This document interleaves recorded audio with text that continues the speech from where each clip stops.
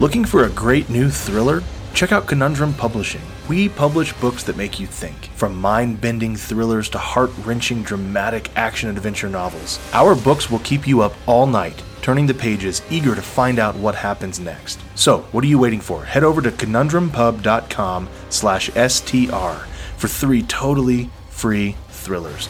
You won't be disappointed. Again, 3 full-length action thrillers totally free at conundrumpub.com/STR.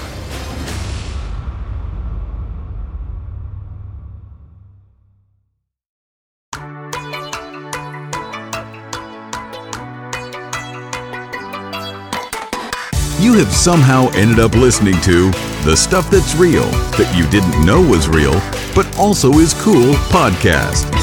Or Sturdy Dickwur Bayik. Or, never mind.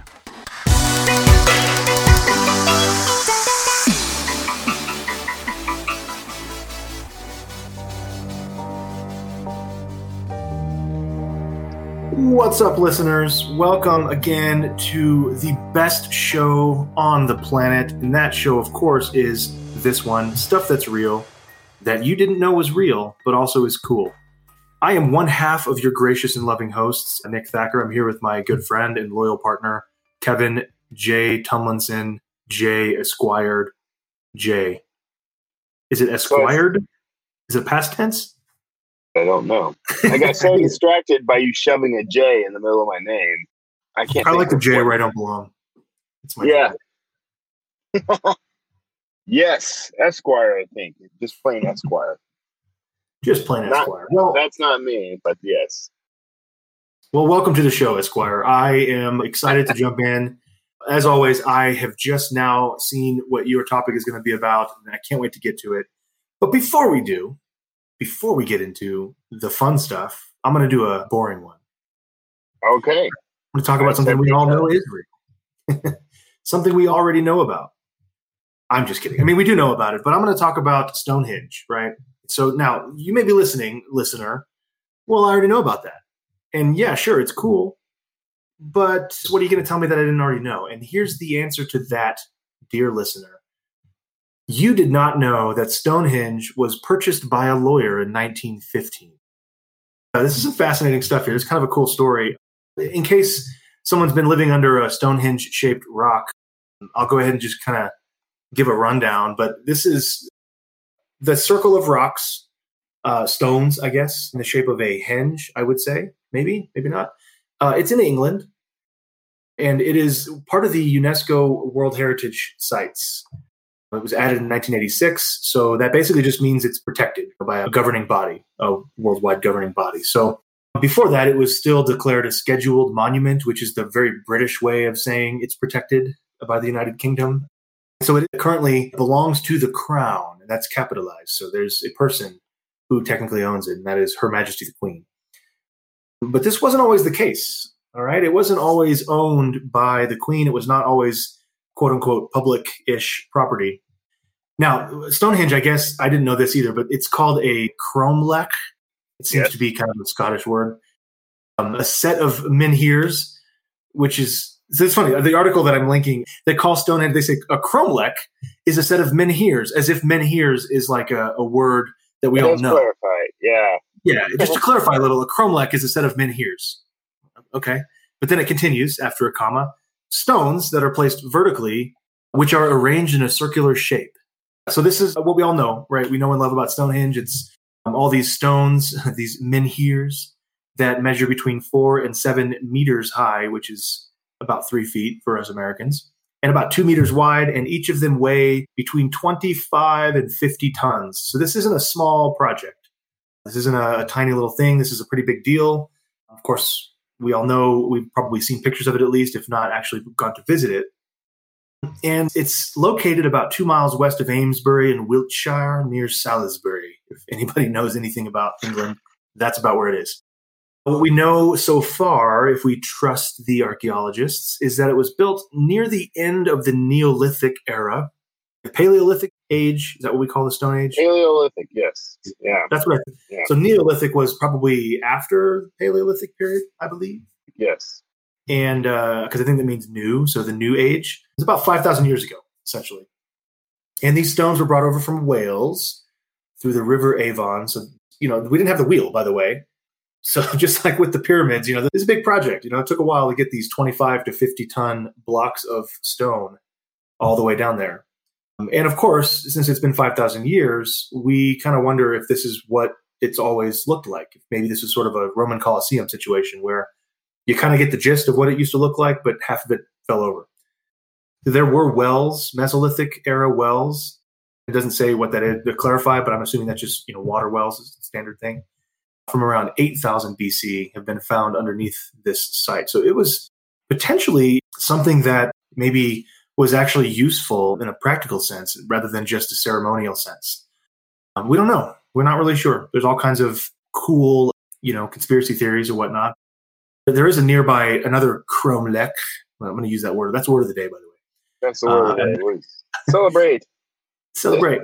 Cromlech. There's another nearby Cromlech of Woodhenge is what it's called because, we don't really, not much left of that one because it was made of wood. So that one kind of just disappeared. But we just know that there was another one of these hinge named Cromlechs nearby. But yes, as you can imagine, it's been attributed to the Druids, identified with many legends like the King Arthur cycle, that kind of stuff. The wizard Merlin, this article quotes, is the construction was attributed to the wizard, as it waved his magic wand and scoliosis or whatever they say. Anyway, there's all kinds of stuff, right? So there's even an annual festival here and all that, and fun stuff, right? I've never been, so whatever. I just assume it's all a party that they're having without me. But here's the deal. Ownership of this site has, like most things in England, been contested a bit. Back in the Middle Ages, all of land ownership was regulated by documents, says this article. And so this particular area was within the document of Amesbury Abbey, which is a Benedictine convent founded by Queen Aelfrith. It's that AE word that's smashed together like ether, right? Yeah, with an LFTHRYTH after it. Yep. So, everyone's favorite queen, Queen Aelfrith, around 979 AD. So she owned this place originally. She's got a cool story, apparently. And this is a tangent, but it does talk about Aelfrith. She adopted some religious habits here as a way of atoning for her involvement in the murder of her stepson, Edward, whom the king had with a previous wife. Okay, so let's move on. Anyway, there's a dude named Chubb. Cecil Herbert Edward Chubb, which is the most English name I've ever heard in my life, was born in 1876 in Shrewton, a neighboring town about 10 miles away. And just kind of a normal dude. He became a lawyer, and he actually bought it at auction. So all these lords and lordesses, or whatever they're called, and queens and baronesses and all that, kind of passed it down from Queen Aelfrith, and then eventually got into the hands of the Marquis of Queensberry and the Baronet, or later the Baronet Antrobus, who acquired it in 1824 and kept it till 1915. So it's kind of cool. I mean, just thinking historically, anything before 1900, I kind of think of as ancient. And then 1900 happens, and I'm like, wait, that's actually modern. That's today. And so there's this cool, progression of lords and baronesses and all that happen. And then all of a sudden, to me, it's like something flips and we're in the modern day. And so, as modern people do, they put this whole place up for auction because they're like, we don't really want this anymore. We've learned now that the ceremonial benefits of Stonehenge is not helpful to us anymore. So we're going to sell this. So they put it up for auction, and the buyer was Cecil Chubb. And at the time, he paid £6,600, and it came with 30 acres, including Stonehenge, the Cromlech that was on the land. Anyway, so this guy owns it. He's a lawyer, and he attended Cambridge, right? Science and law degree, I guess. So he's got 2 degrees and prestigious lawyer, became rich enough to marry this woman named Finch, Mary Bella Alice Finch, and he inherited a bunch of stuff from her. So this guy's got money. He's got a good career and all that. And he decides to turn to philanthropy in a sense. He founded a management company, did some science. I like it. The quote it says is he introduced new treatments appropriate to the times. So in my mind, I'm thinking he's like, hey, we got this new thing called leeches that we're going to toss on your body, and that's going to suck out all the bad stuff. He did that kind of thing, right? But, he's a good guy. He's trying to do his best, right? So later on, he decided to purchase Stonehenge, and he did it legend has it that he did it for his wife. However, that seems to be not the case. He basically purchased it because he wanted the land, and he just wanted somebody. It says he intended the new owner to be someone local. So he purchased it kind of knowing that he wanted to keep it local. He wanted to keep it in the family, if you will. And like I said, he's kind of a philanthropist. So he, 3 years later, donated Stonehenge and its surroundings back to the government. And at this point in 1918, October 1918 specifically, we were a little more modern, a little more civilized, I think. So rather than the crown stepping in and just saying, thanks, I want my ceremonial, sacrificial altar back, they basically just said, hey, yep, it's ours now. Thank you for the donation. We will honor the conditions that Chubb put into it. And these conditions were pretty good. Things like free access to residents, mandatory maintenance, and the prohibition to build around the monument. So ever since then, from 1920 actually onwards, took a couple years, I guess, to cross into their hands, the government acquired all the surrounding land, so they completely could avoid the construction of any buildings and all that, and then just basically preserve the roads that led to it. So, it's basically, ever since then, it's the rest is history, as they say. Ever since then, it's been property of the crown, and it was briefly in the hands of a lawyer who could have probably done whatever he wanted to it. So the whole reason this is on there today is totally not because I didn't have a story and had to find one last minute. It's absolutely because I just find stuff like this fascinating. We have pieces of history that are literally in a private party's hands. A single man could have decided the fate of a beloved ancient artifact. And instead, he decided to do good and turned it over to the government. And that's not always good. I mean, sometimes governments do crappy stuff, but in this case, it seemed to be good, right? Oh, that's awesome, man. And your choice of that story has had an impact on my life and the lives of those listening. Well, that's what I'm here for, man. If it's not impacting your life, then I don't even know why we're doing it. That was a segue into my topic. After you started talking about your topic, I realized, I had something else that I was going to talk about. So rather than the thing that I shared with you, I'm going to be on my toes. I'm going to discuss something that dovetails nicely in with your topic, okay? I love this. I love this already. Yes. Go ahead. We're going to leave jolly old England and the ancient Stonehenge there, and we're going to jump over the pond to a little place called Salem, but Salem, New Hampshire. In Salem, New Hampshire in the 1800s, there was discovered a structure that is today referred to as America's Stonehenge. So there's a lot of really interesting things that are kind of tied to this structure. So you can see why I wanted to do this. But okay, so in Salem, New Hampshire, there is a structure that looks quite a bit like it is a hinge. It is just like a Stonehenge in the sense that it is a series of structures built from local stone. Of course, because it's in America, there's always the question of its authenticity. But this thing stretches back to like the 1800s. In a period of time when a lot of people might not have even known what the British Stonehenge was. So, in fact, when was Stonehenge discovered in England? Did you say? I don't think I said. I'm not sure when it was discovered, but I guess that kind of is hard to tell because it seems like I think England's always kind of been populated. Yeah, but I don't think that structure was necessarily publicly known about until much later. But I may be wrong about that. Fair.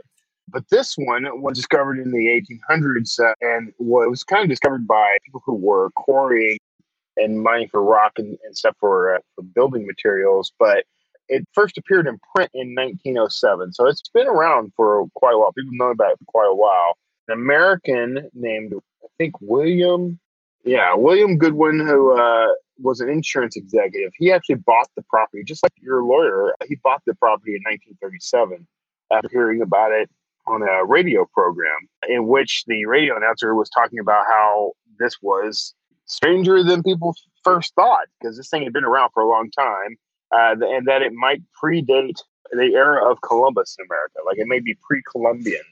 So he was intrigued and bought it, and he kind of lived on the property and used the stone structures for things like herding sheep and things like that, herding animals.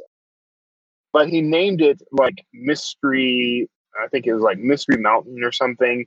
And then in the 80s, descendants decided to go with a name that was coined in newspapers back in like the 20s or 30s, referring to it as America's Stonehenge. So It's been called that ever since. And it's been studied, but there are a lot of interesting things on the site. So there's one thing called the sacrificial table. It looks like a table. It's got a groove in it. Now, there is some indication that this structure may have been built by the Phoenicians, which is pretty astounding. Or you may have heard of them as the Canaanites if you haven't heard of the Phoenicians. But they were a seafaring. That's a strange one. I didn't expect those guys to show up here. It's kind of a theory because of some of the things they found on the site, but there's also the same theory applies to the Stonehenge in the UK. They think the Phoenicians might have a hand in building that as well. So that's a very important detail for something that's coming up. So keep that in your data bank. But okay, so the sacrificial table, now something that people may not realize about the Phoenicians is they actually were one of the early practitioners of human sacrifice. So they named this sacrificial table based on that idea, right? Because it's a stone table that has a groove in it that's slanted so that anything that is slaughtered on the table, the blood would run off and gather into something. There's a spot where you could put like a vase or something underneath it to gather all the blood. But another quirk of this is at that sacrificial table, a ways from that spot, there's kind of a man-made cave. It's a natural-made cave, but it's got stacked stones and things, and so that it's kind of enclosed. But if you're in that cave and you were to start talking, your voice would project up basically a small stone tube and would come out at that sacrificial table. So basically, they think there would be a crowd of people there. They're about to sacrifice this guy. The guy's yelling, "No, it's not me. Don't do me. Don't do me." And suddenly a voice of the gods could be heard saying, "Go ahead, slaughter this punk. He's on my list." So it was kind of some trickery, right? So, or at least that's what people think. Very pleasant. Very pleasant. There is something really profoundly interesting. A coincidence, perhaps, but I don't think so, based on the evidence. So there is a portion of this structure that aligns with the sunrise on the summer solstice. Okay? And if you draw a line from that spot across the globe, it aligns with the exact same point on the UK Stonehenge across the globe. Very interesting. Yeah.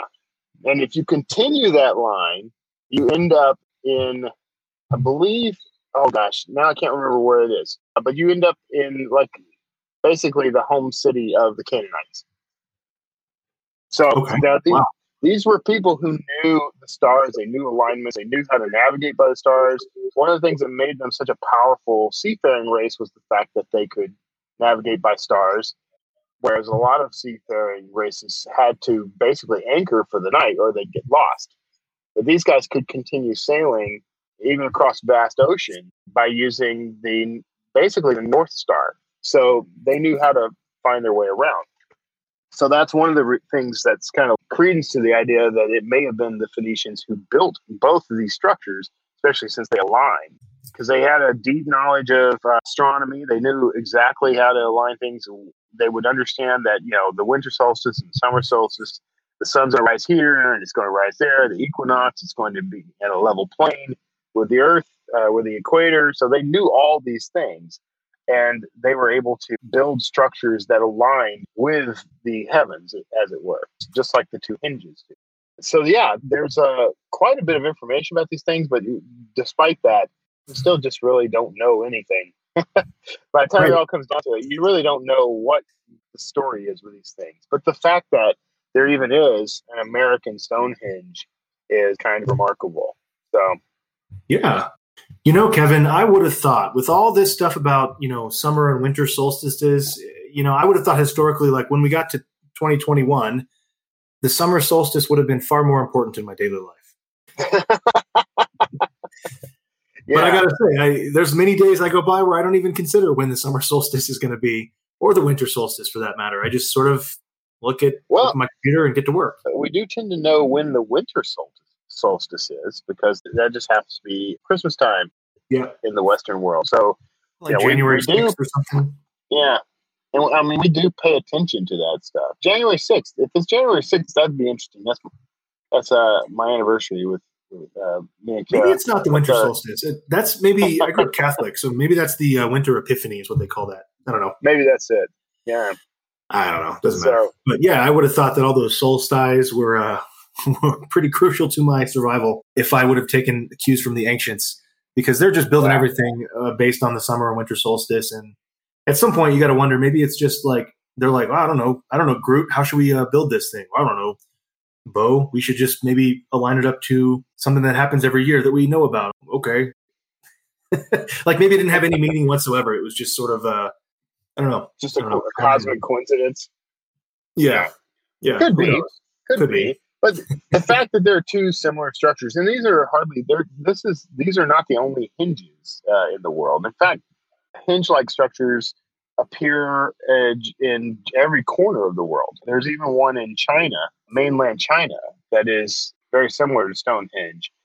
And for something to be a hinge, it doesn't necessarily have to look like Stonehenge. It could just be vertical stones aligned in a circle. And there's lots of those in Europe, especially in Britain. A lot of people think that maybe the Celts had something to do with it.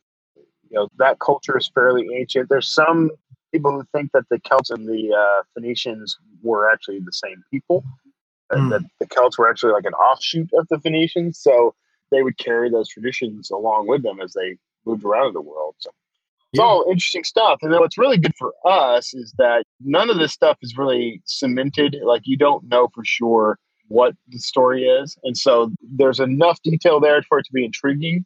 And so that makes for great story material. Right. Yeah, totally. You fill in the gaps, in other words. What would be one direction to take with this if you're writing, I don't know, say an archaeological thriller? I think what I would do is, because there are multiple hinges around the world, I think what I'd have is like somebody discovers that the pattern of the stones, even though there's alignments with the summer solstice, etc., that's like the key. Like the astronomy is the key to a code.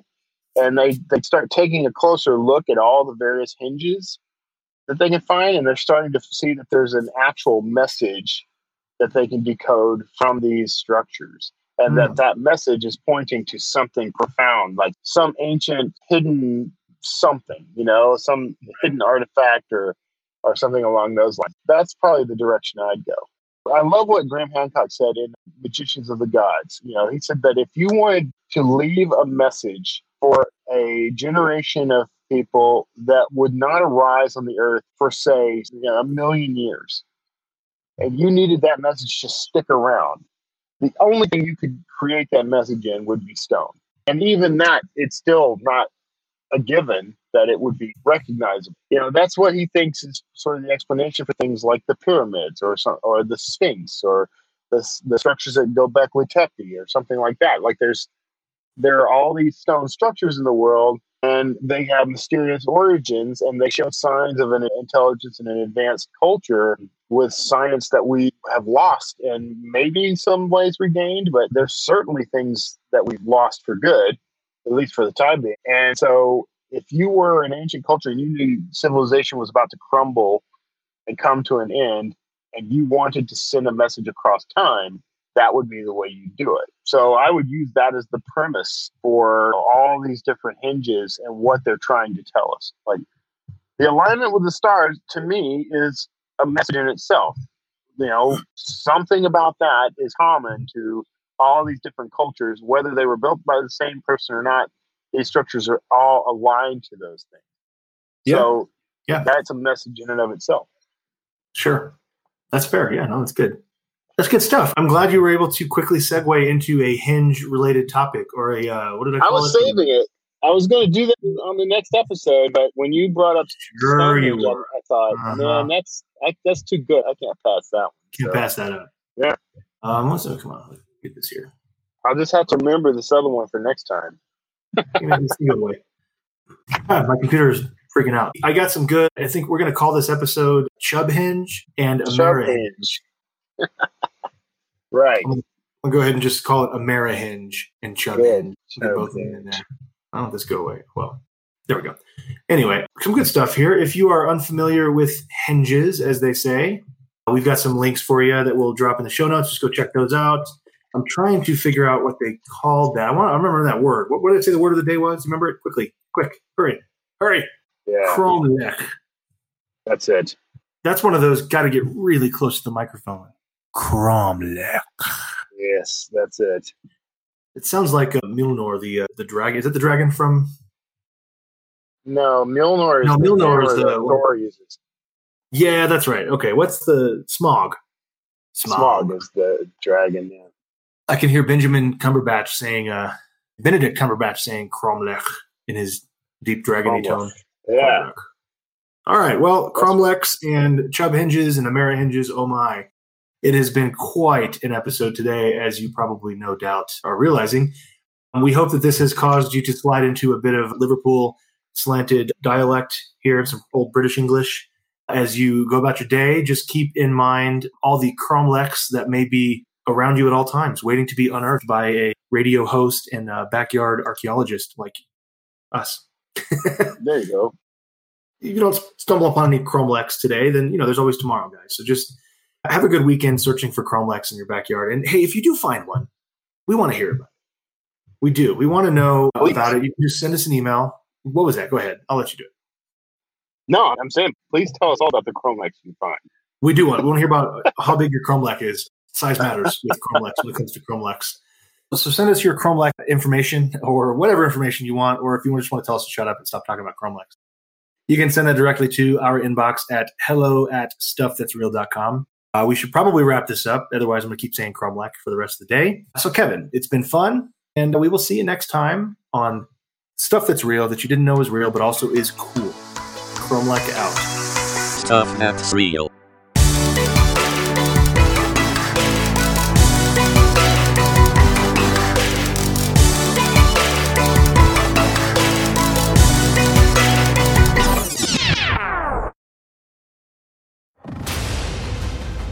Looking for a great new thriller? Check out Conundrum Publishing. We publish books that make you think, from mind-bending thrillers to heart-wrenching dramatic action-adventure novels. Our books will keep you up all night, turning the pages, eager to find out what happens next. So, what are you waiting for? Head over to conundrumpub.com/STR for 3 totally free thrillers. You won't be disappointed. Again, 3 full-length action thrillers totally free at conundrumpub.com/STR.